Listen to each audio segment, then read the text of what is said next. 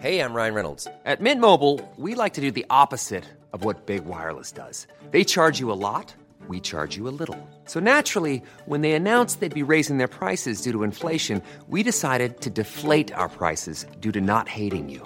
That's right. We're cutting the price of Mint Unlimited from $30 a month to just $15 a month. Give it a try at mintmobile.com/switch. $45 up front for 3 months plus taxes and fees. Promo rate for new customers for limited time. Unlimited more than 40 gigabytes per month. Slows full terms at mintmobile.com.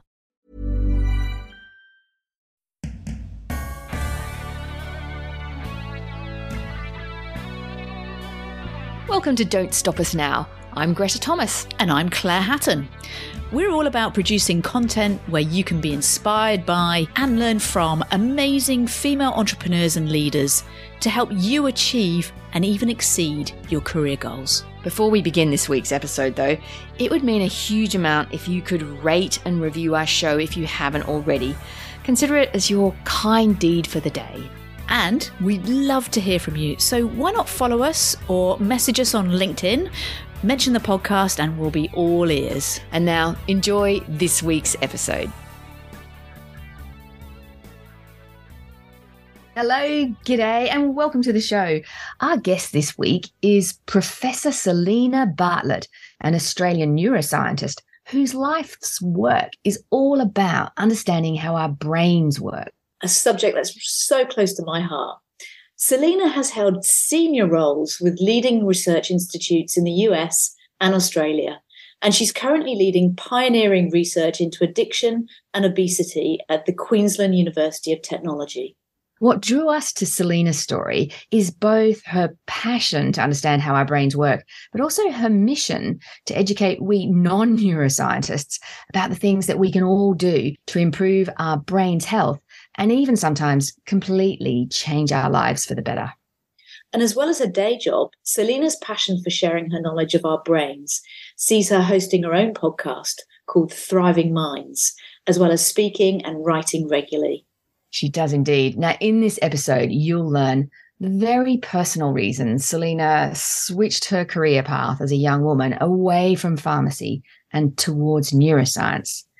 You'll hear Selena's fascinating explanation of what causes mental illnesses such as schizophrenia, how she overcame her sugar addiction when Selena realized the impact sugar has on the brain, some radically simple things we can all do to improve our brain's health, and why Selena thinks becoming boss of your brain can completely change the direction of your life.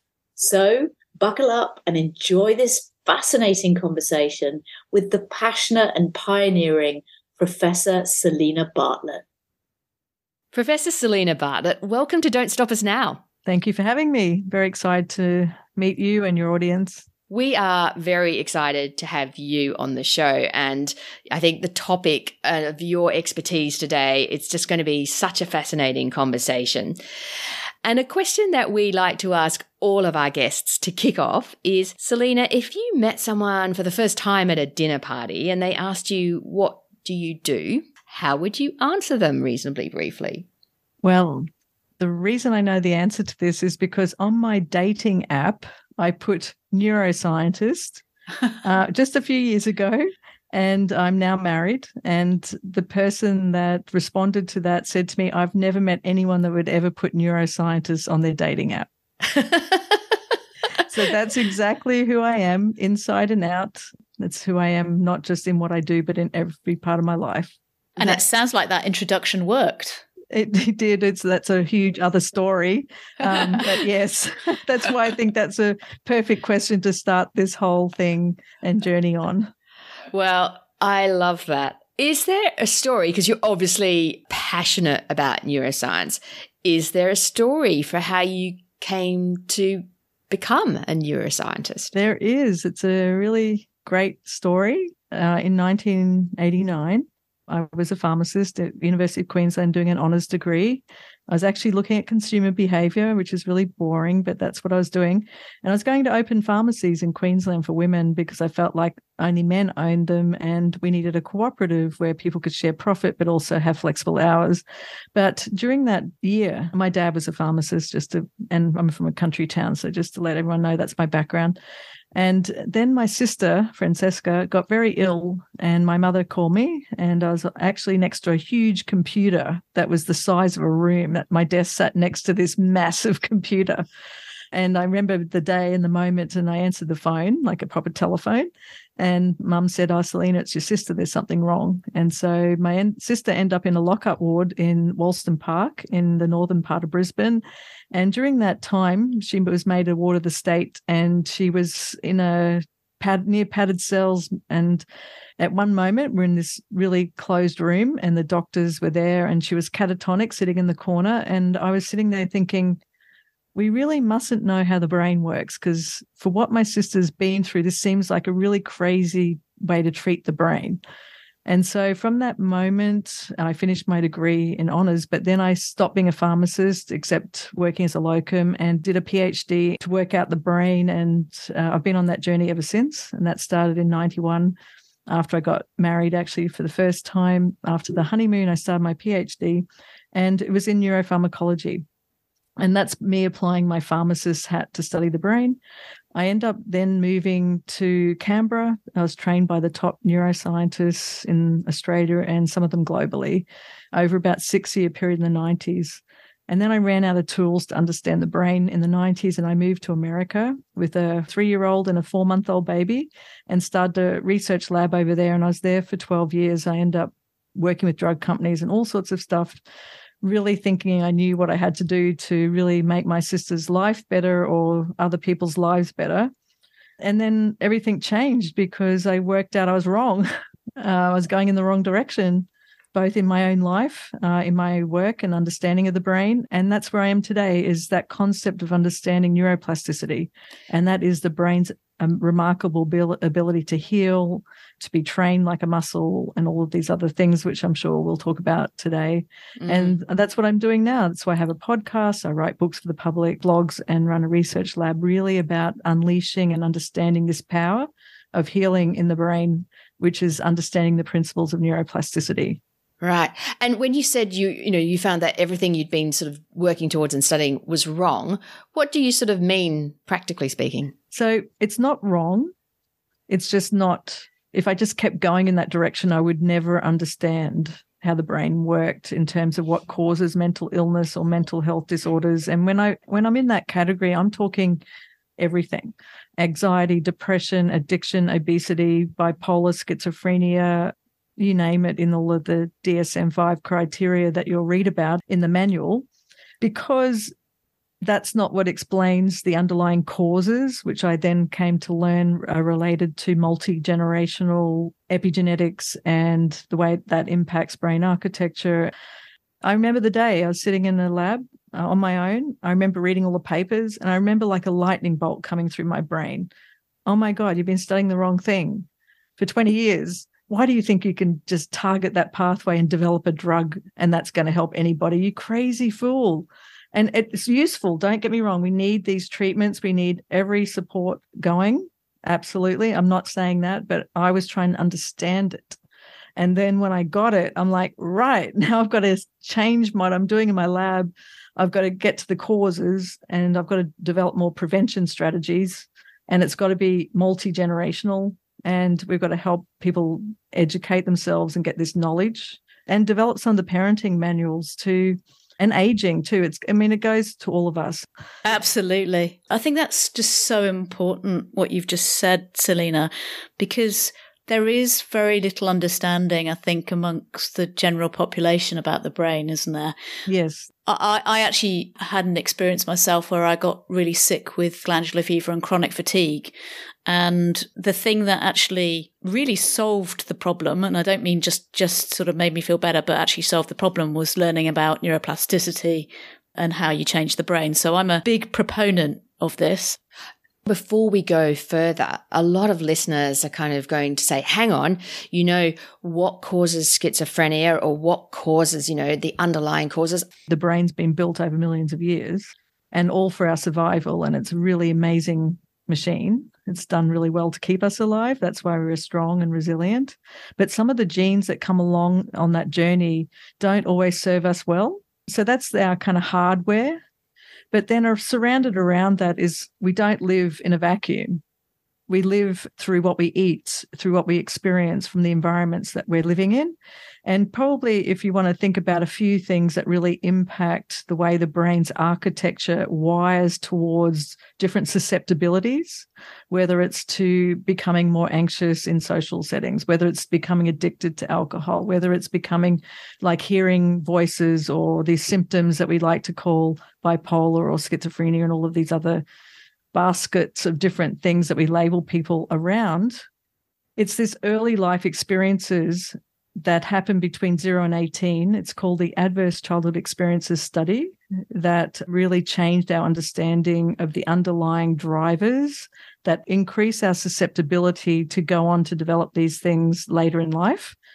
And it's not just 0 to 18. It's also our parents 0 to 18 or their life. And aunties and uncles.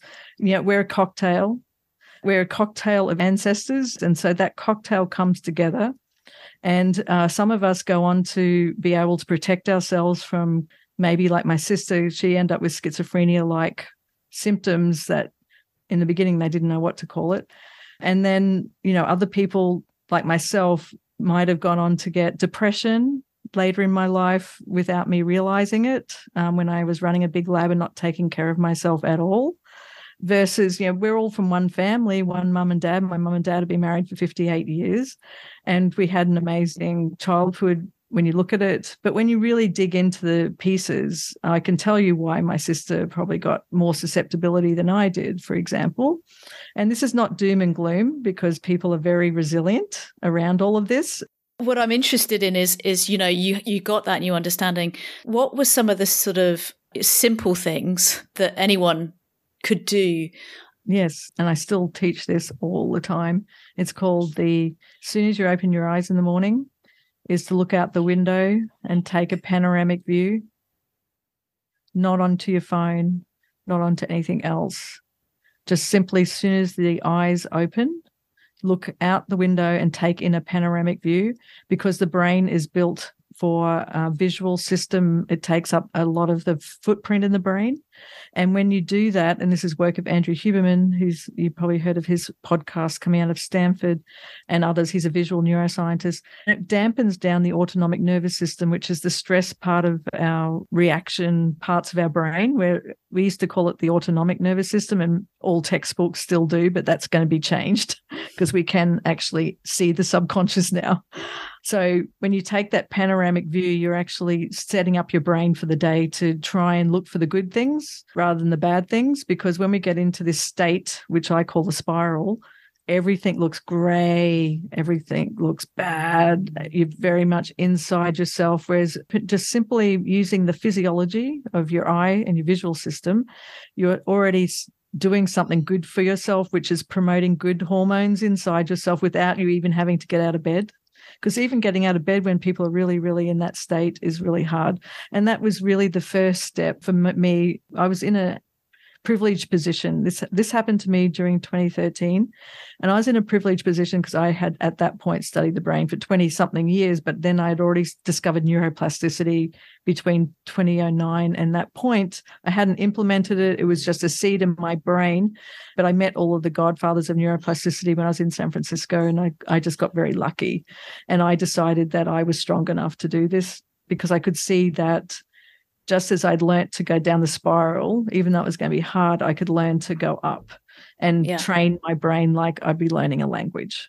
Yeah. And that's what I started to do from that moment. But there are easier things people can do. I'm talking about my own personal journey.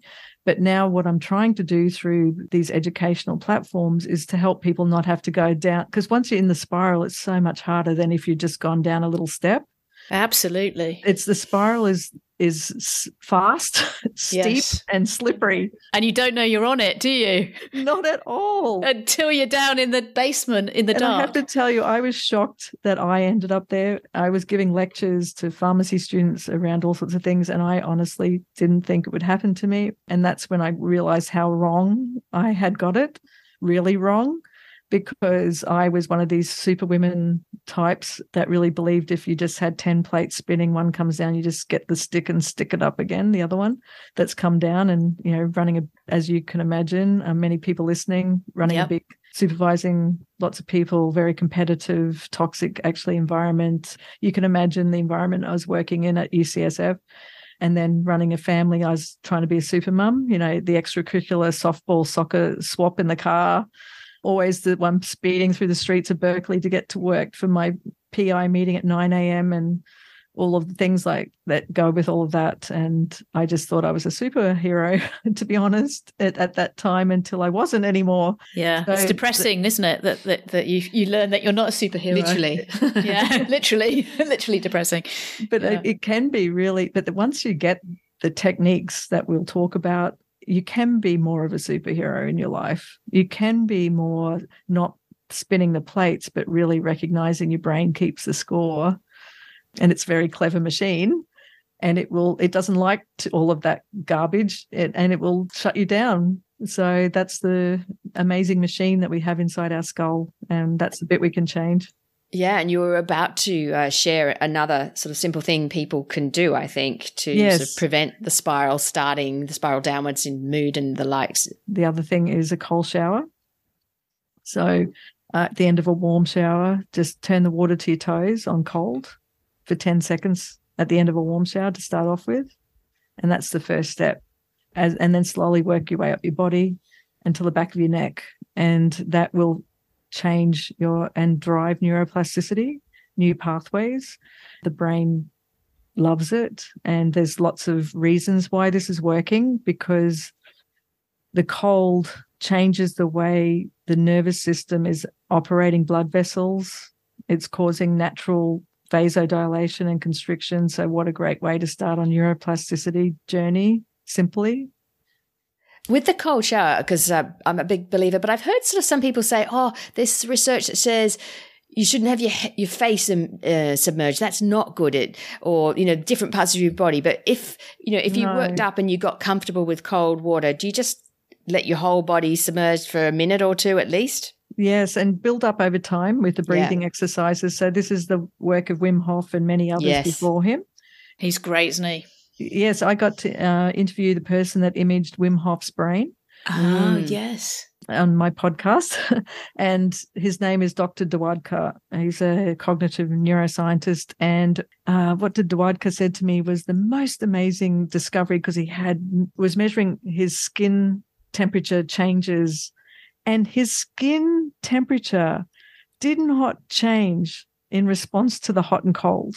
And he'd never seen anything like that before, meaning that we can consciously, because we're humans, we can consciously control our subconscious. Temperature regulation, or what we like to call the autonomic nervous system, is not autonomic. It's not autonomous at all. We as humans with appropriate training can actually work out how to activate some of that. And to me, that's rewriting the medical textbooks. It's paradigm shifting. And paradigm shifts take a long time to happen in the public discourse. What Wim Hof has achieved is amazing and inspiring. But I also want to shift to something that happens to all of us so often in our day-to-day, particularly because you're at the Centre for Addiction and Obesity. And that's that sneaky ingredient called sugar. What does sugar do, just really briefly, to our brains? The first thing it does is make you feel better. Yeah, that dopamine hit. And what I like to say is that's a perfect demonstration that your brain's stressed out. Think of the brain as the scales of justice, because I believe you might have lawyers listening. It's the great scales of justice, meaning that it's always seeking to balance stress with reward.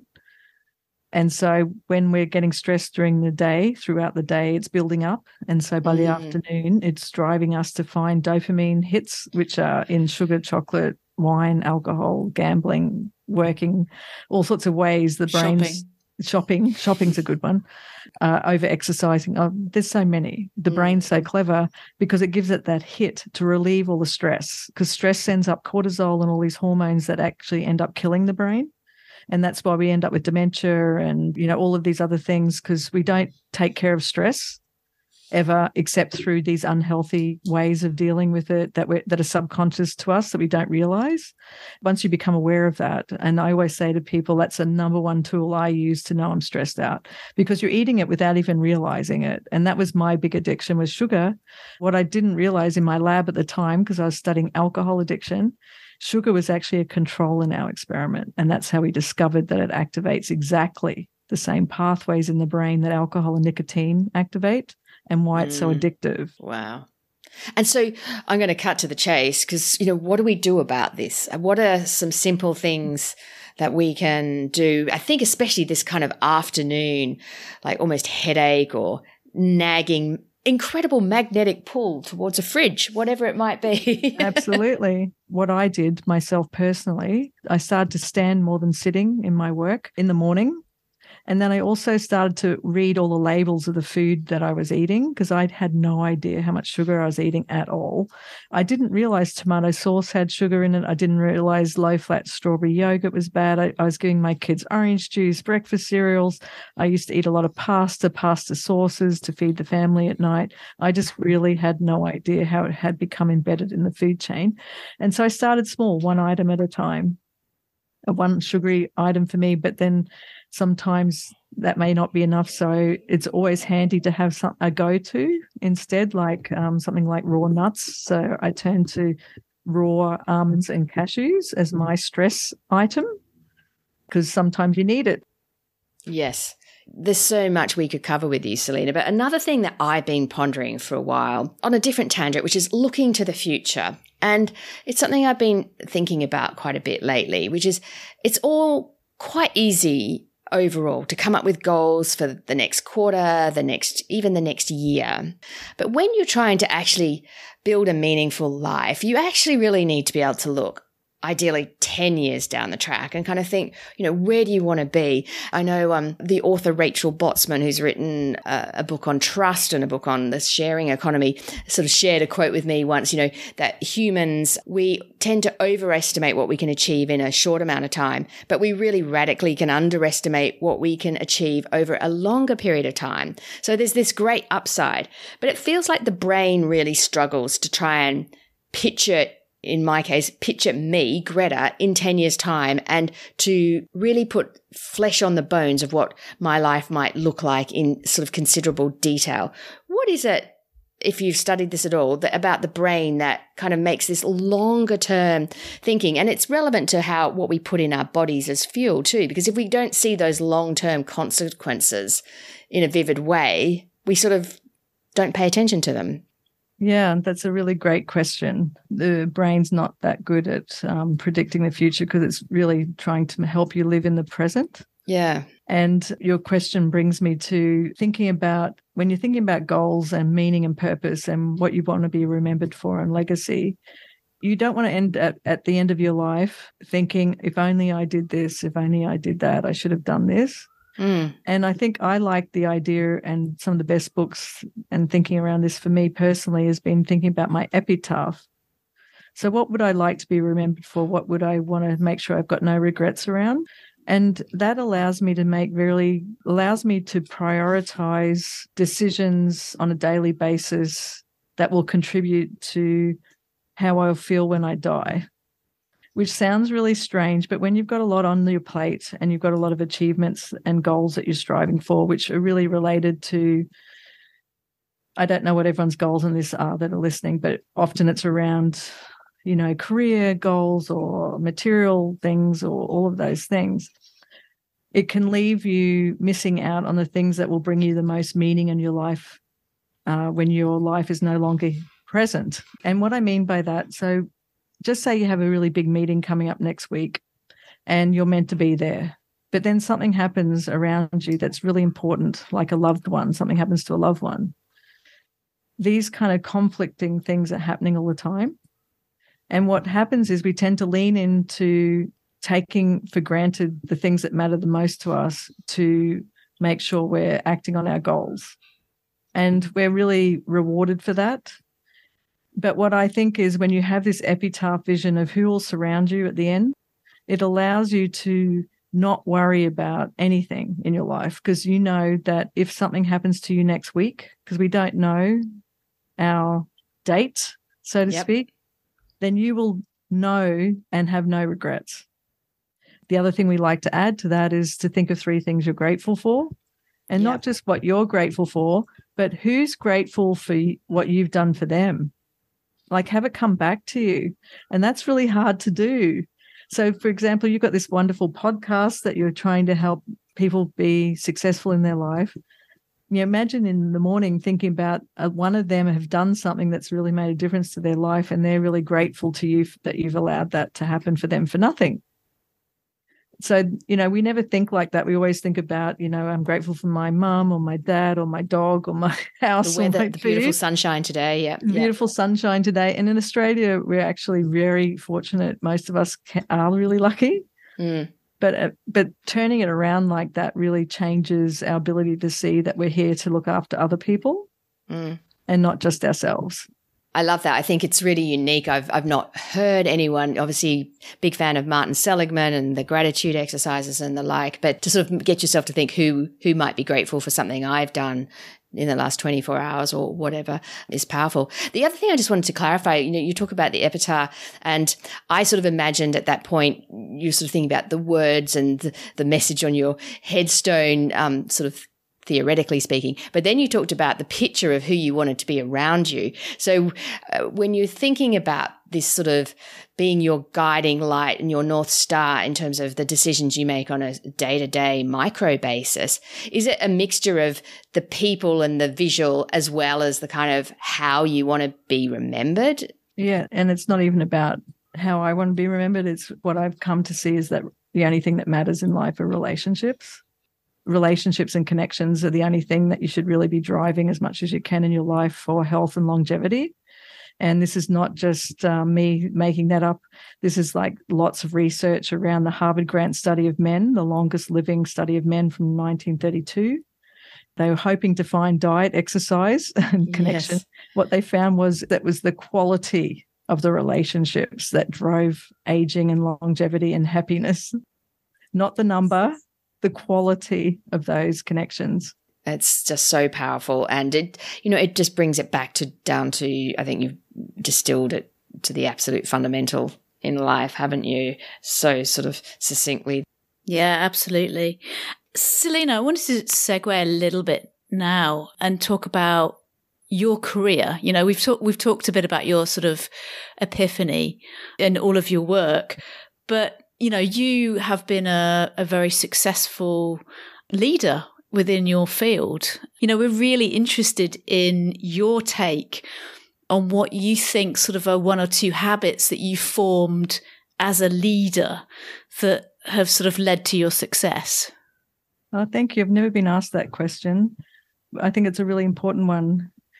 What I discovered on the journey was when I was in labs and I was treated like a pair of hands, and it was very competitive who was going to get first author on the paper, etc. People weren't working together in a way, but we're all in the same lab. And I found that kind of distressing. And then I thought to myself, when I get the opportunity to start my own research lab, I'm not going to do it like everyone else is doing it.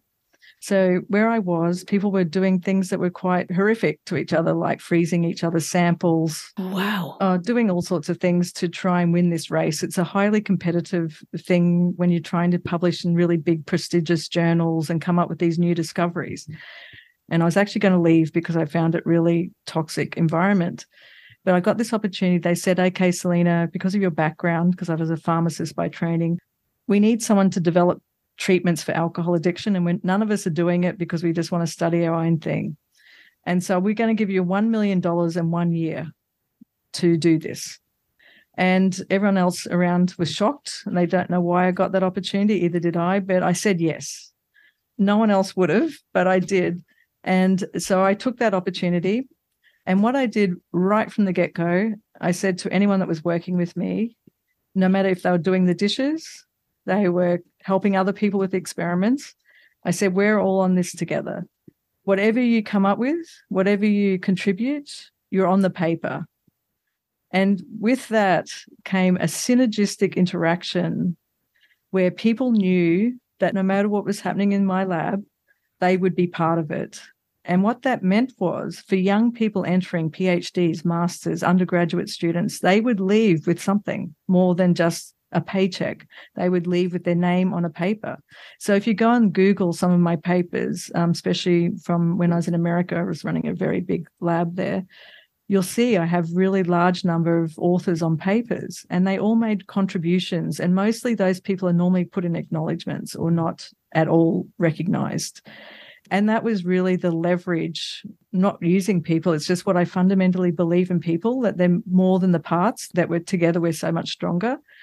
And I think that's why I was successful, because I only had a year, but I managed to turn it into 12 years and millions of dollars of funding. And I was on ABC, Good Morning America, through our discoveries. And it wasn't me, it was all of us. They would come into my office with ideas and I'd say, go for it. And they go, but no one else says I can do that. And I said, but we're not no one else. We're us. We're going to work together. And I think that working together where people all get the credit and the recognition and feel safe is the critical ingredient that led to my success as a leader in a very harsh, competitive, really difficult environment. Fantastic. It feels like that's the heart of coming up with true innovation. And this last question that I'm going to ask may well be very much connected to the answer that you've just given us, or maybe it's not. But what does success look like for you? Well, that's a really hard question. I know. It's a big one. I would say I decided that success for me in 1998 was going to look like that no matter what happened to me, if anything happened to me tomorrow, car accident or anything, I would be very proud of myself. And that means looking after people in all situations. It means knowing I was successful without stamping on anyone to get there. It means knowing that I did and respected my parents, took care of my children as best I could with the tools I had, knowing that they would be proud of what I did. Same, with my husband, his children, my children. I think how I conduct myself, I guess, and that I appreciate the person making my coffee the same way that I appreciate someone that might be helping me make the next big discovery in my lab. That to me, they are equal, and that I think we're all equal. And I think if I pass knowing that I did my best to understand the brain to help the lives of people, then I achieve what I was here to achieve. And no matter what happens to me at any time, then I'm good to go. If you know what I mean. Amazing. It sounds like you're truly living by your values. Well, I'm trying. I'm just a little human. Yeah, absolutely. We're all, that's right. Damn, we're so fallible, aren't we? Yeah. Fantastic. Yeah, well, it's not easy, is it, in this world? It isn't easy, but, we keep coming back to it. We keep trying as hard as we can. Yeah, and I love what you're doing to help other people get something that might resonate with them that allows them to be thriving and not just surviving. Thank you so much. Selena, with that, we'll say thank you so much for such a wonderfully rich and interesting conversation. It was really fascinating. One of the things, I think maybe hoping our listeners might be a little bit intrigued about learning more about the brain and bringing that into their lives and the lives of their loved ones. What would you recommend in terms of resources that our listeners should look for? Well, as you know, I also have a podcast called Thriving Minds, where I interview all the experts around the world. I have a website with all my blogs. I write a column for Body and Soul magazine, and I'm sure you'll put the link to my website in your We certainly will. It's yes. At profselenabartlett.com. There's so many resources. Other podcasts you can listen to, like Andrew Huberman's podcast is brilliant, Being Human. There's so many wonderful resources out there now. So just lean into something that resonates with you. And the one thing I want everyone to leave with, you can become the boss of your brain. Just believe you can and find the resources to work out some little things that work for you that can completely change the direction of your life. And you have the power to do that. Absolutely. Totally resonate with that. Well, thank you again, Selena. Really fantastic. And we love what you're doing. Thank you. Thank you for having me. Wow. What I found so fascinating about Selena's advice is just how simple some of the tips to improve your brain's health are. I was not expecting something like looking out the window first thing in the morning, for example. I guess I'd probably, if I think about it, been expecting some advice like, do crosswords or do Sudoku or something. But, looking out the window, it's just so simple. I'd never have thought of it. Yeah, I know. I've been having cold showers at the end of my shower every day since we spoke to Selena. And I've got to say, I really do feel really great afterwards. I mean, I guess it's why I love ocean swimming. Yeah, yeah. And how does it make your day different, do you think? Well, I actually feel it in the moment. You know, obviously after getting over the cold and the shock of the cold, I just feel like my body is like more energized somehow. I don't know. It's really hard to explain. I think you just got to do it. Just give it a go. Yeah, I mean, I've been doing kind of cold showers at the end as well. And yeah, I guess it's like mind over matter too, programming yourself to sort of think, wow, this is tingly and lovely, as opposed to this is freezing. Yeah, totally. You know, I also love Selena's way of describing how when we get more and more stressed, then our cravings for things like sugar or shopping, depending on what your kind of stress vice is, if you like, you know, goes up proportionately based on, you know, the amount of stress we get. So I hadn't thought about it in terms of those scales of justice that she referred to. Yeah, I know. Really puts it into perspective, doesn't it? You know, and doing these things that Selena recommends, such as looking out the window or ending with a cold shower, can actually help us reduce how often we go for that sugar or stress shop or, you know, whatever it is, because those simple exercises can help reduce how stressed our brains feel. Yeah, and that's the beauty of these simple things. They're not directly connected to what's making you stressed, but by doing these techniques, it's reducing your stress anyway, which I really love. Yeah, absolutely. Well, that's this episode done and dusted. Stay tuned for our next episode with a pioneering woman who's spending much of her time thinking about the metaverse and NFTs. For those of you who are wondering what an NFT is, it's a non-fungible token. Yeah, definitely a fascinating Web3 focus there, but also you'll find it super interesting if you're an art lover. So don't miss this one. In the meantime, stay happy. Even on a budget, quality is non-negotiable. That's why Quince is the place to score high-end essentials at 50 to 80% less than similar brands. Get your hands on buttery soft cashmere sweaters from just $60, Italian leather jackets, and so much more. And the best part about Quince, they exclusively partner with factories committed to safe, ethical, and responsible manufacturing. Elevate your style without the elevated price tag with Quince. Go to quince.com/upgrade for free shipping and 365-day returns. Look out that window and tell someone important you love them. Ciao for now.